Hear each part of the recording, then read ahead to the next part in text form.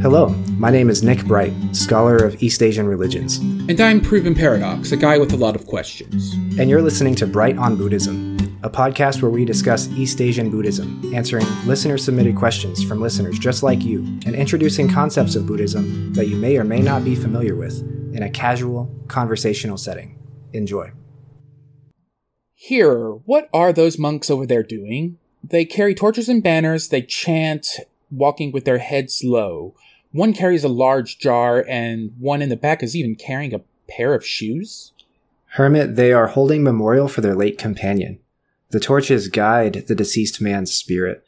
The banners help him know where he is and offer him protection from demons and ghosts. And the shoes, well, the shoes are self-explanatory. Does the spirit of the dead man really need all that help? Does he really need his shoes now that he is but ash and bone? Don't you need yours, though you have feet? Don't you need light, though you have eyes? Don't you need concentration, though you have a mind? I wonder if this fellow might need those things now more than ever. Fair enough. I hope they help him on the start of his new journey. Hermit, look. We've come upon the charnel grounds. Here the newly dead are ritually tended to by the living. Or is it the other way around? Hello, and welcome to Bright on Buddhism. This week's episode, we will be discussing the fundamental beliefs of Buddhism, perspectives on the afterlife, if there is any afterlife in Buddhism, and the textual tradition. We will look at how these fundamental beliefs are related to these perspectives of the afterlife, and how these are organized in the texts. I hope you enjoy. So, let's get right into it. What are the most fundamental beliefs of Buddhism? That's a good question and a difficult question to ask. I would say that in a word, the most fundamental beliefs of Buddhism can be boiled down to the Dharma. We've used that word before, and we've discussed how many different meanings it has and how it can get pretty complicated to figure out which one is at work in context. But in this context, I would say that Dharma refers to a number of absolute truths about the universe and about reality and human life that Buddhists believe that one can come to an understanding of through meditation, practice, and renunciation. These truths include, but are not limited to, the three Dharma seals that we discussed in episode 1. These are emptiness, impermanence, and suffering. Since these are so critically important, I think that it's good to spend a little bit of time here to discuss them, even though we've mentioned them before. So suffering in Buddhism is an English translation of the Sanskrit word dukkha. This word does not just refer to intense sadness or distress or negative feelings. More accurately, it feels like it refers to the absence of satiation. Satiation refers to what the mind would experience if anything was ever permanent and unchanging. And to that end, intense happiness is suffering because it is fleeting, and we can never have enough of it. And intense sadness is the same, because it's the absence of happiness, and it comes when happiness goes. So this is something that's a little bit more nuanced than just negative feelings, or distress, or tense times. Based on what I'm seeing, it feels like a better word might be anxiety rather than suffering, perhaps? I think so, yeah. I think so, because suffering is directly related to its cause, which, according to Buddhism, is desire. And anxiety is related to desire in a lot of ways, in that one is anxious that they will not have what they want, or that they will have what they don't want. And that's a desire for things to be a certain way. And this truth of suffering is just related to the fact that things are not always the way that we want them to be. Yeah. The word suffering brings forth a pretty melodramatic idea and the way I use it, and I'm not sure that dukkha is that dramatic, I guess. I would agree. Yeah, I think suffering is too strong a word for what's going on here. I think it is, yeah. And I think that because this word has been translated into English as suffering, that has led to some of the Western-centric misconceptions that Buddhism is very nihilistic and very fatalist, because one of the English translations of one of the noble truths is that everything is suffering. And whenever you don't have any context for that statement, it can really feel like they're saying that everything is always bad all the time. And I don't think that that's what this is saying. No, it isn't. If extreme intense happiness falls under the word dukkha, then suffering is not the right word we should be using, because there's like intense happiness doesn't work as a possible state of suffering in English, at least. Like, now I'm sitting here thinking that this is almost a mistranslation, because that's not what I think of when I think of suffering. I would agree. And I think that we're going to run into a lot of these types of mistranslations that are not, I wouldn't say that they are all fundamentally incorrect, but I do think that they are misrepresentations on the grounds that they want a one-for-one translation. One word in Sanskrit for one word in English.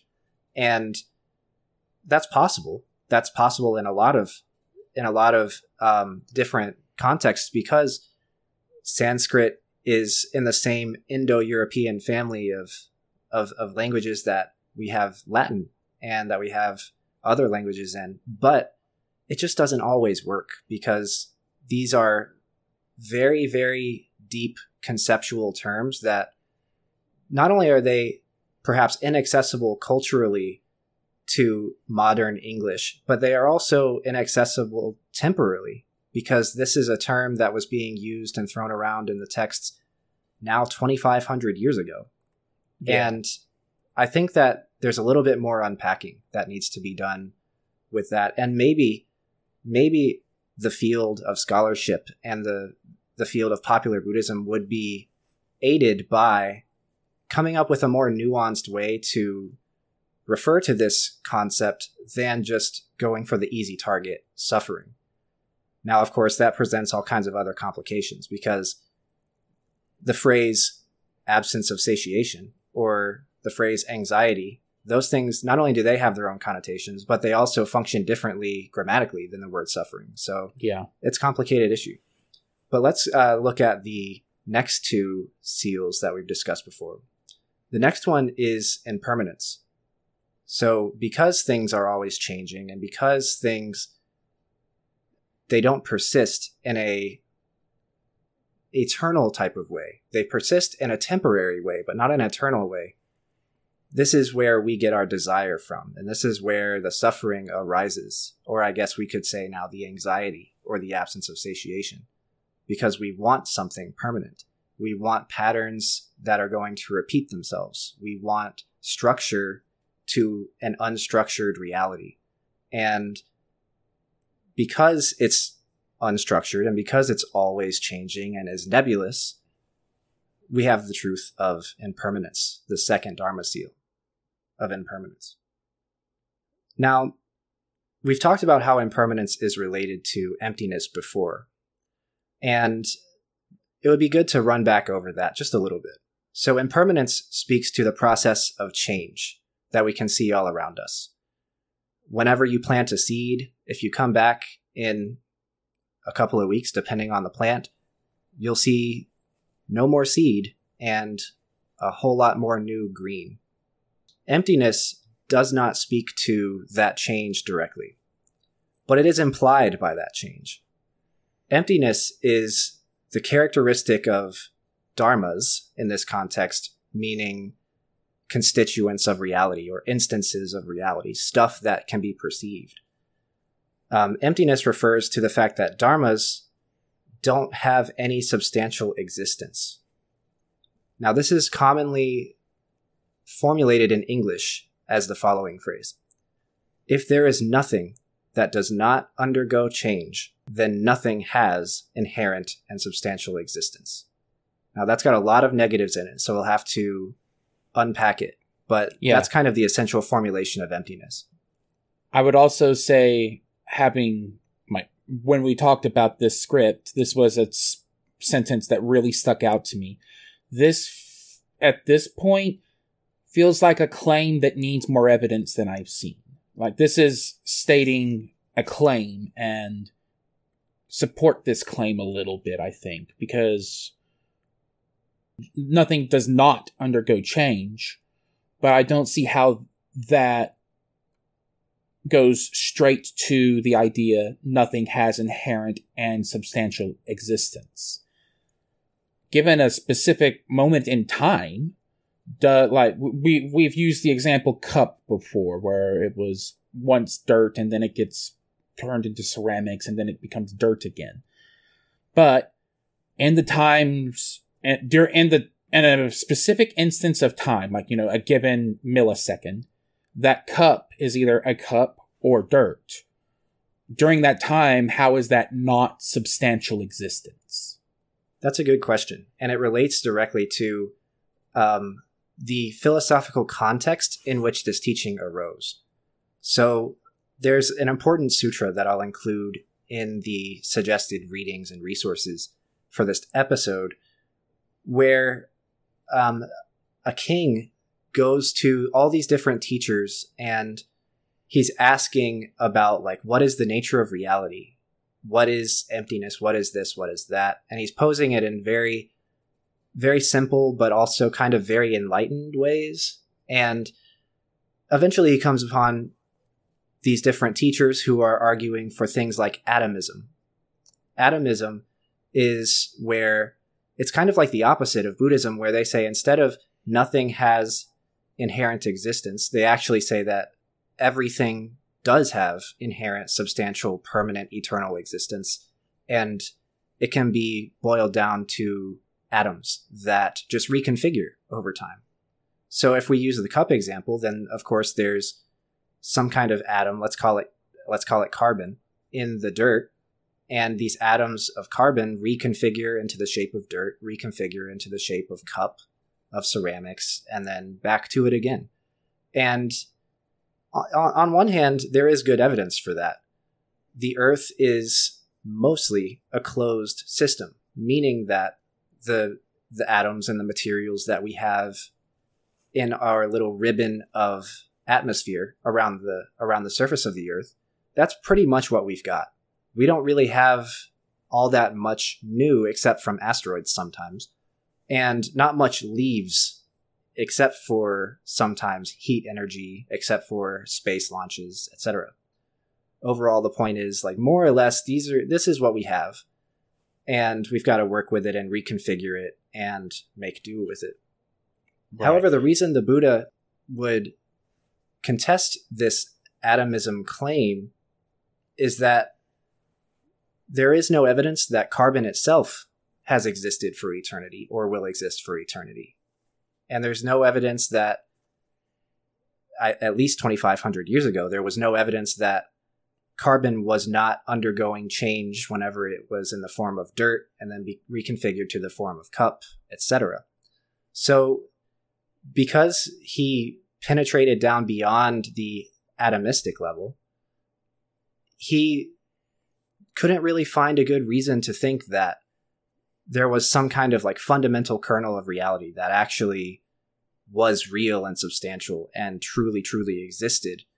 And if it was, he probably thought that it was beyond the senses, beyond human or even godly comprehension. And that led him to this conclusion about there is no permanent or inherent or substantial existence. There's really only causes and conditions and the results of those causes and conditions. So this is a place where my science and engineering background comes into play. Once upon a time, I was a software engineer, and also I spent a lot of time learning other sciences just because I was interested in them. And with the example of atomism, atoms aren't really considered the building blocks anymore. You've got the more fundamental particles, right, your protons, neutrons, electrons, and even those change once in a while. Antimatter is a thing that is possible, and when they collide, you get you get an explosion. Right. And those atoms go away. So even if you go down to the atomic level, even if you go down to the subatomic particles, and that's the point where my understanding is at its limit, because I am aware of even more fundamental particles like the Higgs boson and that kind of thing, but I don't know the science behind those at all. But so I know a guy who does. I literally play a tabletop game with a nuclear physicist. So, oh wow, yeah, he's cool, and he will tell you about atoms. He knows a lot about atoms, and he will tell you that they do occasionally change. Right, but they're still there. I don't see how things changing doesn't mean they have substantial existence. Right, that's a good question. So, this speaks to two important points. The first is relative continuity. So things changing but still being there is this relative continuity that we can see. So even though the Buddha posits that all things are always changing all the time, he doesn't dismiss the fact that you can get from A to B in some pretty concrete, logical ways. Causes and conditions necessarily bring about their results.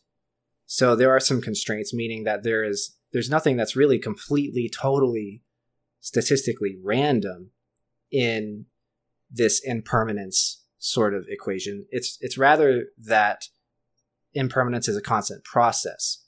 So he doesn't posit that dirt will skip the step from becoming ceramics to becoming a cup and just flash from dirt to cup. What he posits is that it won't ever just stay dirt. The carbon and the nitrogen will become plants, or it'll be altered and become ceramics and become a cup, or what have you. Even though it changes forms, it's still pretty logically constrained to what it can become, so to speak. Causes and conditions necessarily bring about their respective results. But if you zoom out beyond this dependent origination schema that gives us this relative continuity, you start to see you start to see the world the way that the Buddha saw the world as, okay, even though there is this relative continuity, there's still nothing that really exists in an unchanging manner for all eternity. There's nothing that is substantial enough to not undergo change and reconfiguration. And if it's all undergoing change and reconfiguration, then what is there really that's undergoing all of that change and configuration? Is there really something there? Or rather, is it something that is just perceived? Is it something that is being maybe projected from our minds out into the world? Is it something that is truly, truly, truly eternal, permanent, substantial? Or is it something that arises? One of the postulations of emptiness is that if something arises, then it falls away. And if it arises and falls away, then it is constrained by the truth of emptiness. If it can arise and can fall away, it must just be imaginary in the sense that it is only perceivable by the senses and doesn't exist beyond human perception, beyond samsara, the realm of rebirth, of birth and death, or even beyond our own concept of eternity. So it's really penetrating the deeper levels of what actually is there. So there's this extreme between there is nothing at all, which the Buddha disagrees with, and there's this extreme of everything is. Everything exists. And the Buddha doesn't agree with that either. Rather, he found this middle way where nothing is substantially existent, but we can experience relative continuity. So, to perhaps try to rephrase this sentence, the original sentence is, if there is nothing that does not undergo change, then nothing has inherent and substantial existence. seems like it's kind of saying the same thing twice after you unpack that second clause. It's just saying nothing does not change, therefore nothing does not change. Or am I misunderstanding? No, I think that you've got it. I think that you actually have reached the understanding of emptiness. That's kind of what we want to deliver with this section of the podcast. It's this if-then statement helps it make sense in a Western Eurocentric philosophical tradition, but it really does say the same thing. These three Dharma seals, they're actually really one truth. And it takes a lot of understanding and meditation and reading and studying and thinking to get there. I definitely need more, because being told I was correct there was not what I was expecting. So I am terribly confused. Emptiness is a tough one for sure. I'll meditate on it. Well, so that's a hard one to wrap one's head around, but let's get back. Like, that's something that I think I need to ruminate over, I think. I hope you do, and I hope that our listeners do as well, because that one comes up more, and we'll discuss it more in different contexts and make it make sense more. But it's important because it is probably the most critical teaching, in my opinion, in Mahayana Buddhism. Now, it's still important in other schools of Buddhism as well, but I think that it's extremely critical in East Asian, specifically, Mahayana Buddhism. And it comes up in the literature and the art and a lot of the different artifacts of culture that come up in history in those areas that are related to Buddhism. So one other teaching that is not one of the Dharma seals, but is important to mention because a lot of people think that they're familiar with it. While there are many other teachings that are important, too many for one episode, I would like to call attention to one that's not one of the Dharma seals, but I think it's important because a lot of people are very familiar with it or think they are. It's karma. So they think that it simply means what goes around comes around. And that's partially true, but in Buddhism, it's a lot more complicated than that. We will give a much longer, more in-depth discussion of karma in the future in a different episode. But suffice to say that karma is more than just one individual's actions in their own individual specific lifetime. It's actually shared among all sentient beings, and it goes beyond one individual's life, and it goes beyond the 80 years or so that a human being gets if they're lucky and healthy. It actually spans infinite lifespans, infinite rebirths, and infinite sentient beings across time.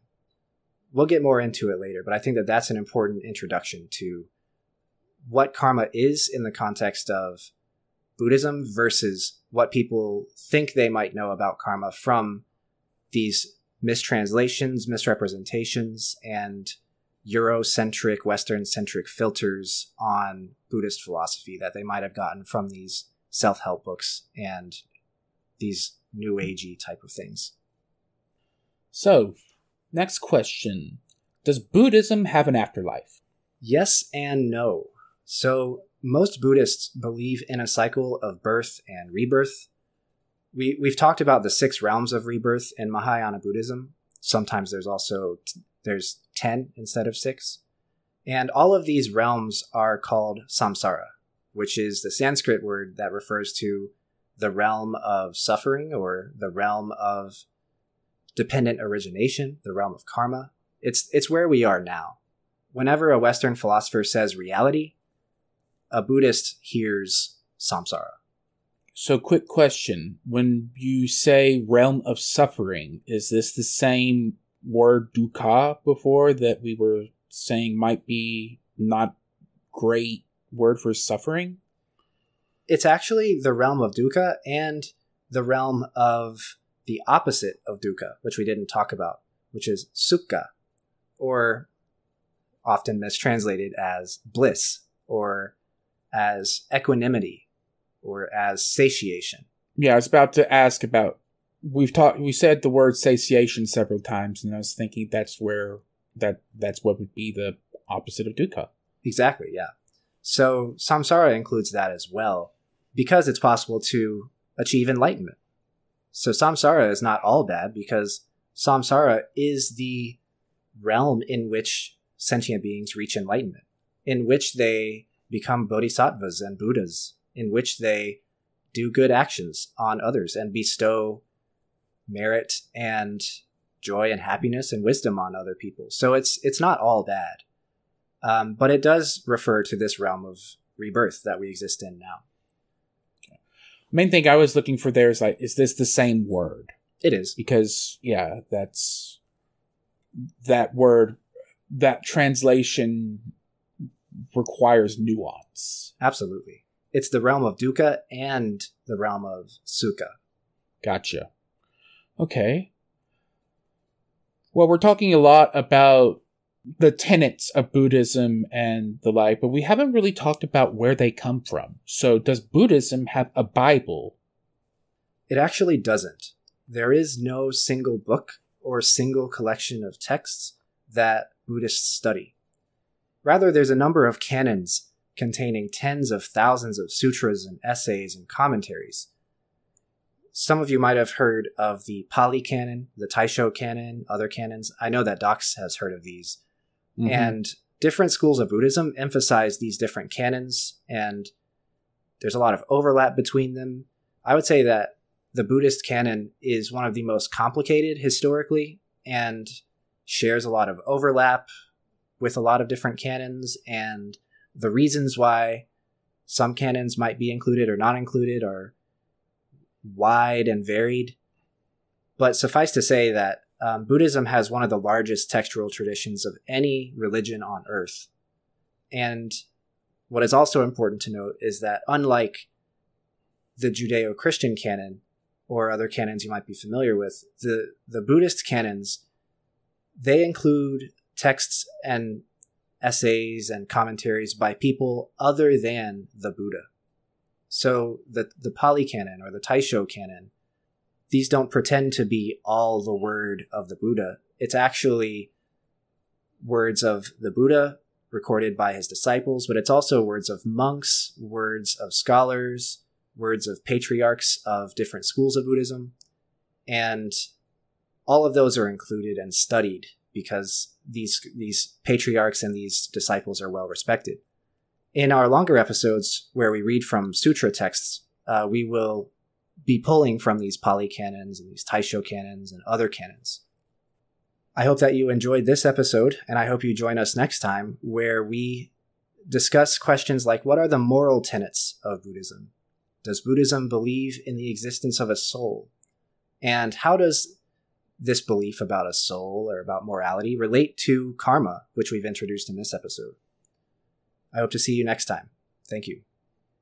My name is Nick Bright, scholar of East Asian religions and the voice of Hearer. And I'm Docs, editor, question asker, and voice of Hermit. And this has been Bright on Buddhism. Thank you for listening. If you like our podcast, or if you have a question you'd like us to discuss, we'd love to hear from you. Please consider leaving a comment or review, subscribing, or joining us on social media. Our email is bright.on.buddhism@gmail.com. You can find us on Twitter at Bright Buddhism. As always, citations and resources for this episode can be found in the show notes. Thank you.